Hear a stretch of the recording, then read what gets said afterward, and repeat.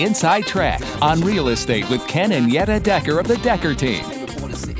Get the Inside Track. Everything you need to know about buying and selling in the Greater Ottawa area.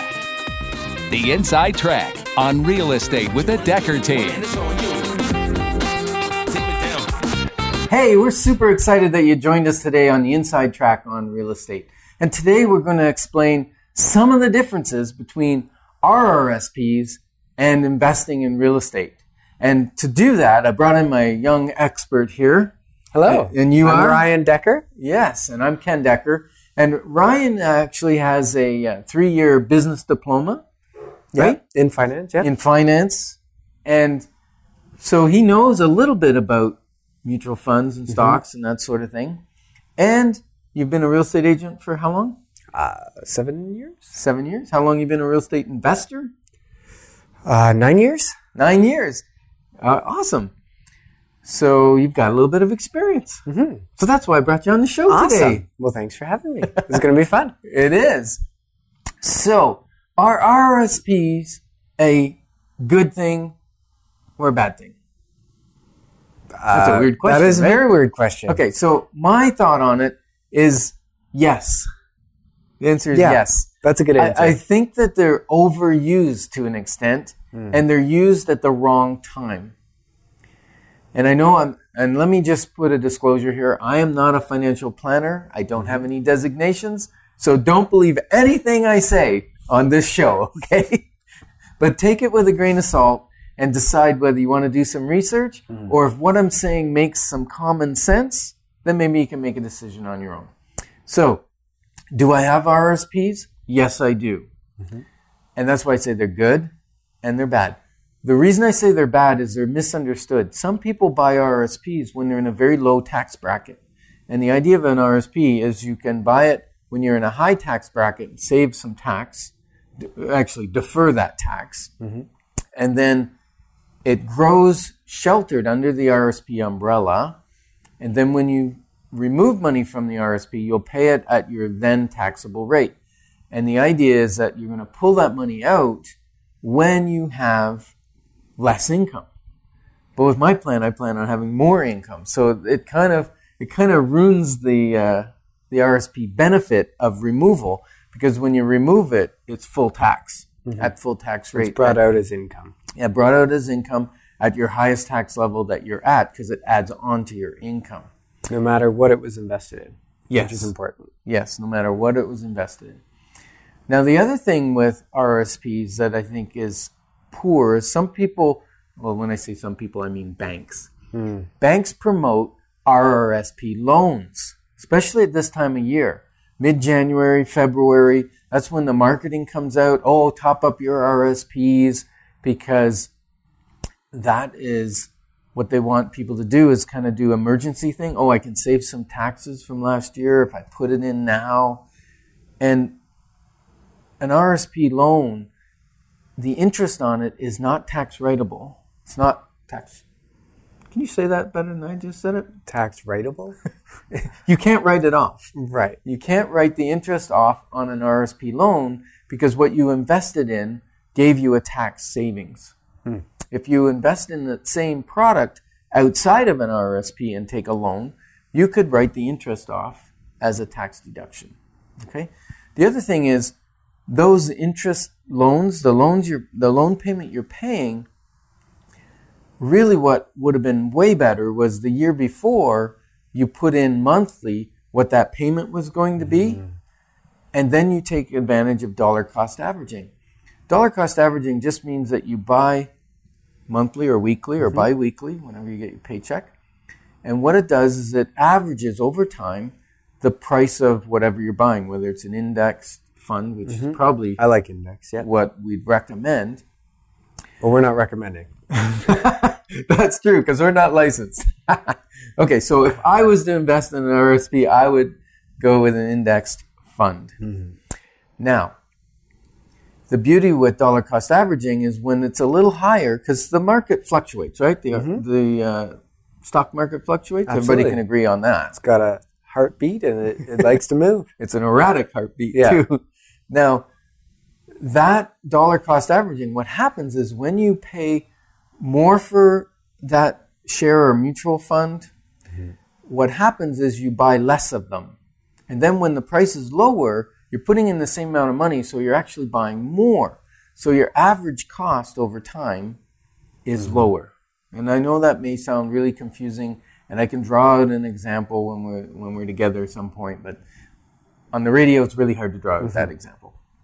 So now what a lot of people are just catching on to is the TFSA, the tax-free savings account.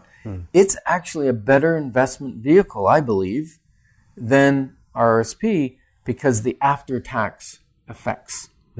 Because you don't get a tax benefit when you put in it. So especially if you're a low tax bracket now, TFSA is a great place to put your money because when you're in a higher tax bracket and you pull it out, there's zero tax on that money because it was already money you paid on. And also your growth, there's zero tax on the growth, which is awesome.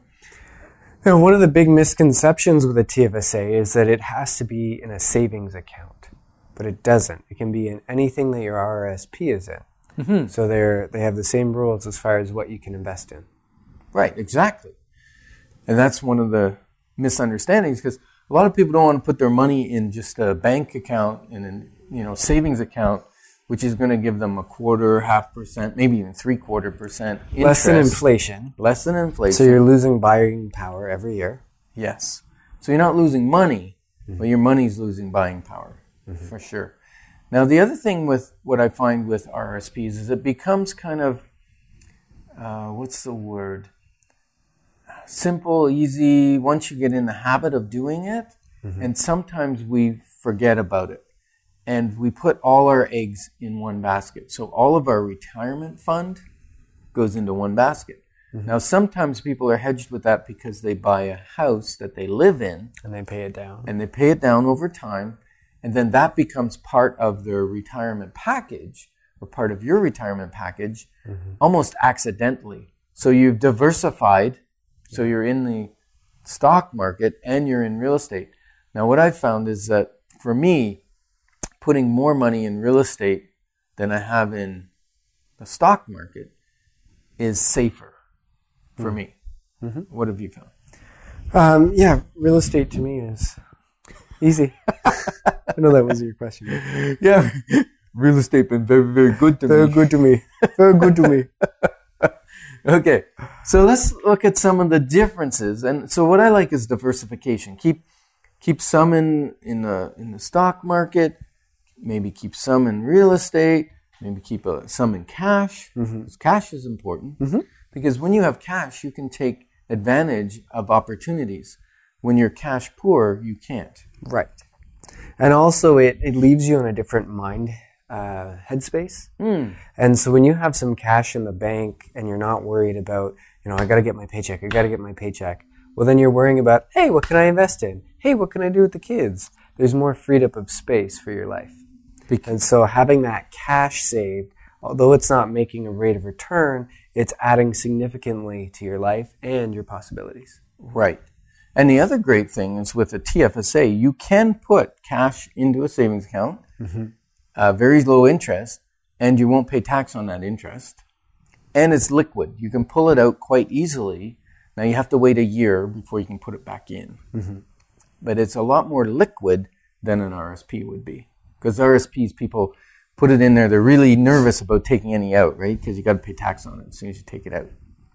So for that reason, the RSP is kind of a good system because people put it in there and then they're afraid to take it out. Yeah? Okay. So now, I want to talk a little bit about this automatic. You said a little bit about it. So in investing, the easiest way to become a millionaire or become wealthy is automatically.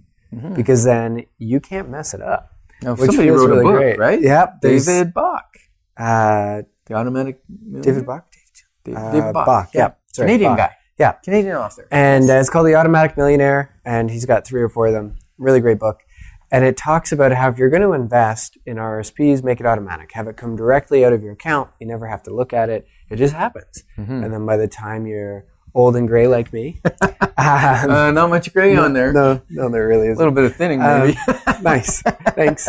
Then you have this big goose egg that's, goose egg? Yeah. Yeah, We we'll could call it that. Golden goose egg. Yep. That's grown over time, and it's going to keep compounding. It's fantastic. What I love about a house is it has the same components, but it doesn't even come out of your bank account so much. You don't see it, you don't feel it. So as you're paying down the mortgage, that's automatically investing into your future. Which you'd be paying rent anyways. Which you'd for be your paying own rent principal. anyways. But Right. the beauty is with a tenant, let's say you buy a property, $300,000, a townhouse. Is this your home or your... No, for a rental. Okay. Okay? So on a $300,000 unit, if you put 20% down, that's $60,000. You got a mortgage of about $240,000. Okay. Correct? That mortgage runs you at today's interest rate about $1,100, Sure. give or take. We're doing generalities here. About $500 to $600 of that mortgage payment that the tenant's paying, because they're paying more than the mortgage payment because they cover the taxes and insurance, goes as a pay down on the mortgage amount that you owe. So it's like you're putting $600 in the bank every month automatically. And every year as the mortgage goes down, you start to pay more principal and less interest payments. That's true. So that amount continues to grow exponentially until it's all principal payments at the end of 11. The last payment. The last payment Has is a little all bit of principal. interest and all principal. Right, it's Mostly pretty sweet. principal. Yeah. Now, personally with my investment strategy right now, I'm not paying off any properties, and we'll talk about that maybe on another show. So today, we got cash flow with the real estate, and we're going to compare kind of RSPs, investments. I'm not done. Oh, There's excuse more. me. So not only do you have the mortgage pay down and the little bit of cash flow, which comes to you automatically if it's a rental, you also have the equity increase of the property. And so you've got 3 places where you're making automatic money. So it's that, you sleep and you make money, you brush your teeth, you make money, you go to work, well, you're making 2 times money now, work and your automatic stuff. And so it really compounds. If you're going to, use RSPs, do it automatically. If you're going to do real estate, well, it is automatic, which is what I love about it. It's really hard to... And Robert Kiyosaki, who's one of our favorite authors, he talks about multiple streams of income. Right. So if you have RSP money that's in stocks and bonds that's growing, but also maybe you put some in chips, they call them blue chip, I think, or something like that. Anyways, like I said, I'm not an investor, and I am an investor, but I'm not an expert. So something that pays dividends, so that's paying dividends out, so that's a stream of income. Your rental is paying rental income, that's a stream of income. And your job is a stream of income. Now, most people want to eventually get rid of their job or maybe open a business, but your job right now is your investor. Think of it as your investor because it creates the cash flow to invest in these other income streams, which could be a business, could be real estate, could be stocks or mutual funds. And what I've found is in my own real estate investing career, I find it really easy to build equity and a lot harder to build my cash flow streams. And so for some people, they're the opposite. Cash flow is no problem, but building that equity is harder for them. And usually in real estate, it's one or the other that grows faster, depending on the models you go with. And so the models I like are obviously the equity increase because...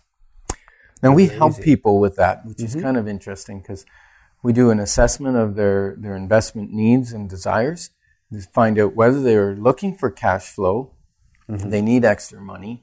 And the problem is with cash flow is generally if you've got a lot of cash flow, it's taxable. But if you've got low income, getting taxable income is not a big problem. No. And it'll allow you to get more houses later anyways. Right. So it all plays into the picture. And so if you've got lots of cash flow now and you don't need cash flow, then putting money in something that equity growth is a smarter plan because it's building wealth, but it's sheltered until you sell it. And then when you sell it, it's preferential tax. And we're going to talk about that in a minute. So now, real estate cash flows or cannot, depends on your purchasing, way you purchase it, what the market's doing. Where you purchase it. And the nice thing is you know in advance whether it's going to cash flow or not. So you're in 100% control of that. Now, I want to just add a caveat here. Absolutely. There are things that can go wrong. Yes. Your tenant If you can leave, mismanage, you if you get a bad mismanage it. tenant, if there's all sorts of things that can You can go chase wrong, out a good tenant by mismanaging, right? not looking after your property. Or if you don't maintain it, your property can deteriorate, and then you're going to have a loss based on that. So it's not just you have real estate and everything's dandy. You still got to do stuff. It's an active investment. Right. And then dividends on mutual funds or stocks or whatever. The issue with dividends is someone else's control of when they issue those. And that's the board of directors or whatever. They decide, okay, based on the profitability, we're going to issue a certain dividend on our shares. Right. And you really can't count on that. No, you can't count on it. Plus, they might decide, we're going to keep that, invest in our company for more growth or new research and development, and that will then there'll be no dividends paid, and their goal is to increase the equity or the value of the share, but that may or may not happen. The big thing to know is you're not in control of that at all. You're in control of who you buy and when you sell them, but that's it. Now, the second thing is leverage. Leverage is an interesting thing. I love leverage. You love leverage. Why long do you as you love do it leverage? right. Tell me about that. So leverage, have you ever heard the saying, to make money, you need money? And if you don't have money, find someone else who has money and you can make money off their money. Yes, but the second part of that sentence you don't usually hear. You don't. Why not? Because people like to stay in their stuckness, and they want to say, oh yeah, but you got to have money to make money like that. It's a sexy excuse. It is a sexy excuse. Yeah. However, we're about breaking excuses. Yes. Because the more excuses you break, the more you can do, the more you can achieve, and the more you can give. So let's talk a little bit about leverage. Other people's money. That may sound like, I don't have any money, I need to go to a friend. But No. that's not true. No, don't borrow money from your friends. No? You want to keep them? Yes. Yeah. Okay. Me too. And so the easiest place to go is the bank. They've got, great rates of interest. Or a mortgage broker. Or a mortgage broker. Who shops the banks. Who shops the banks and does better for you. Thank you for catching that. And so it's actually quite easy to get other people's money as long as you've got good credit and good income and have a good property that they can lend on. So now, one of the things that happened in the Great Depression was leverage, where the stock market crashed and many people lost their whole livelihood because in the early 20s, they called it the Roaring 20s, things were going crazy, the stock market was increasing rapidly, and people were borrowing. So usually 2 times is kind of what you can do. So if you put $100,000 in, they'll say, okay, you can buy $200,000 worth of shares because they feel relatively safe. You're going to pay some interest on that money. The difficulty is if those shares start to decrease in value and they start to get close to worth the $100,000, they're going to make you liquidate. Yeah, because they want their money. They don't want to lose. They want their money back. So if it went down in half and you had to liquidate, you lose all your money and the person that loaned it keeps all their money. Now with real estate, you can actually do 5 times leverage. You might even be able to do more depending on the situation, but that's what we talk about in our consultations. But 20% down is pretty much the minimum if you're just straight out buying an investment property. 20 to 25, yeah. Yeah. So at 20%, it's 5 times leverage. At 25% down, it's 4 times leverage. Still great. So if real estate historically in Ottawa has gone up about 4.5% over the last 20, 30 years, so 4.5% times 5 or times 4, if it's times 5, what is that? What is that? 20. It's about 25%. 22.5. It's about 22, 23%, right?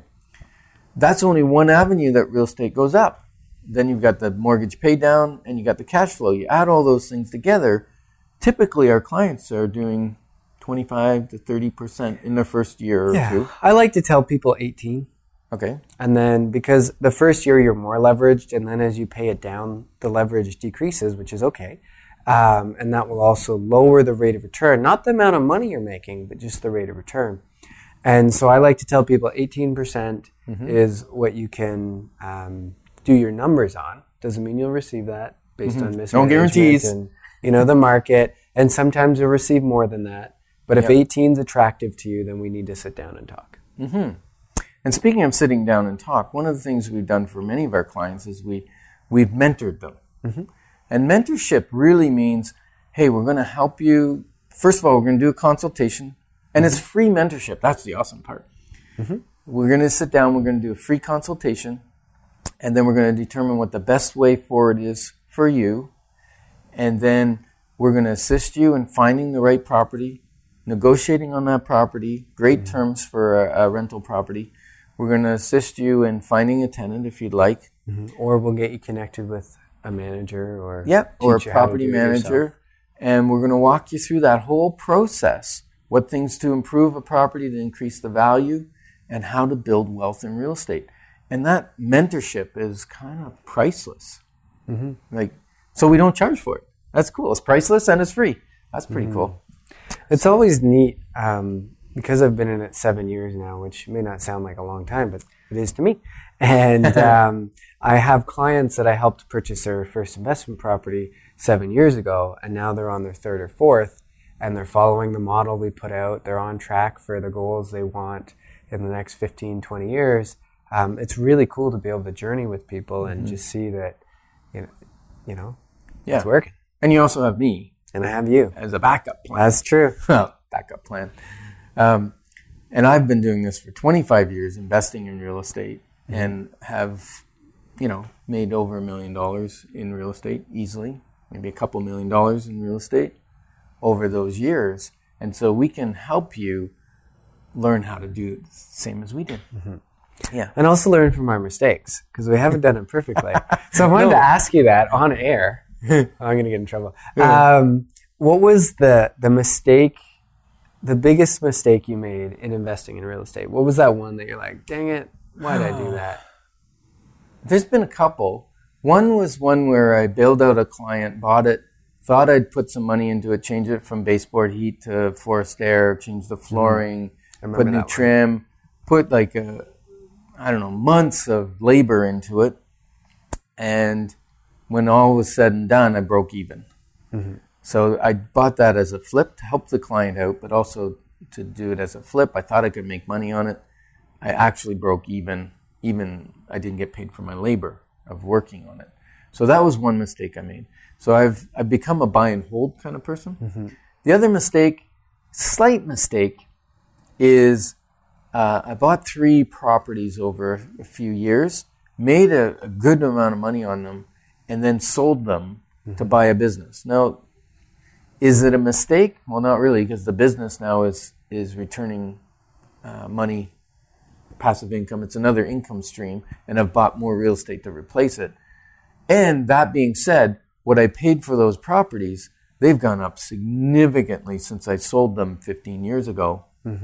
And it would have been a great thing to hang on to. So selling a little too early. And I've seen that with some of my clients too. They get the shiny object syndrome. Like my brother, at my advice, bought 3 condos in BC, relatively inexpensive. It was with a drop in condos. And a couple years later, he sold them, bought a convertible Mercedes, and enjoyed the cash. And now he's kicking himself because real estate's gone through the roof in the last 10 years.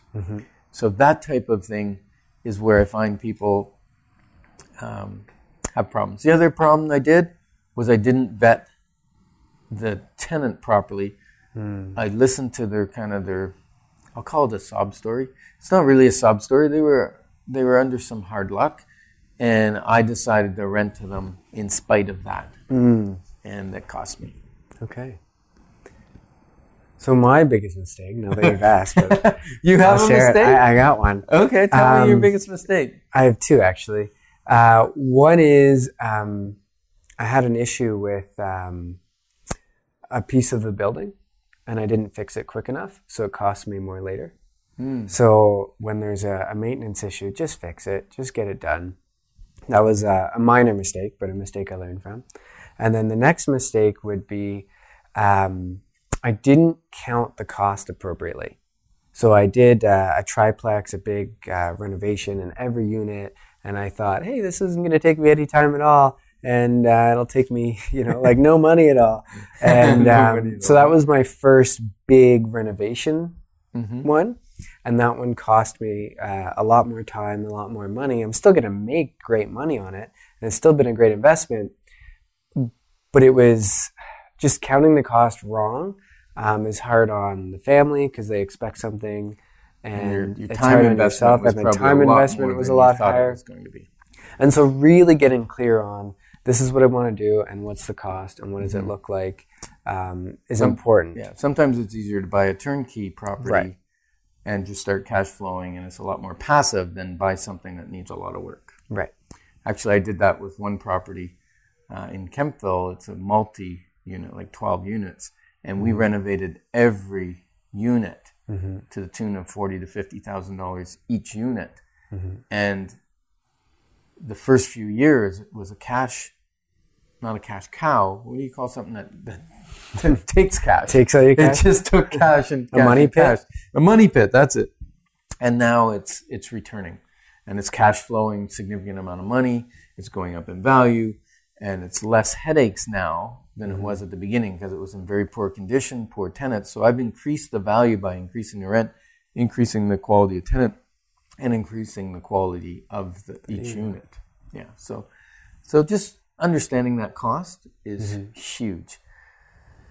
So we've done about half the show in 98% of the time. That's pretty cool. Sounds about right. How did we manage to squeeze all that in? Yeah, I don't know. So I think the point of today's show is that real estate, look at it seriously as an investment alternative or an option in your portfolio. And if you're going to look at it, you can take the hard road and learn all the lessons that we learned, or you can come into our mentorship program. It's free. Just call us and book an appointment. 613-860-4663. And we'll sit down with you. We'll spend, usually about an hour and draw out a lot of information, help you in direction, whether it's now or it's for the future, because it does take a bit of money to get into real estate investing. Absolutely. Any last words of wisdom before we say goodbye to our My family listeners? last words of wisdom is real estate compounds, and the quicker you do it, the better. And so if you're contemplating, I want to invest in real estate, but maybe a little bit later, maybe I'll figure out it next year, just come, learn, get educated, get prepared so you can buy as soon as possible. Okay.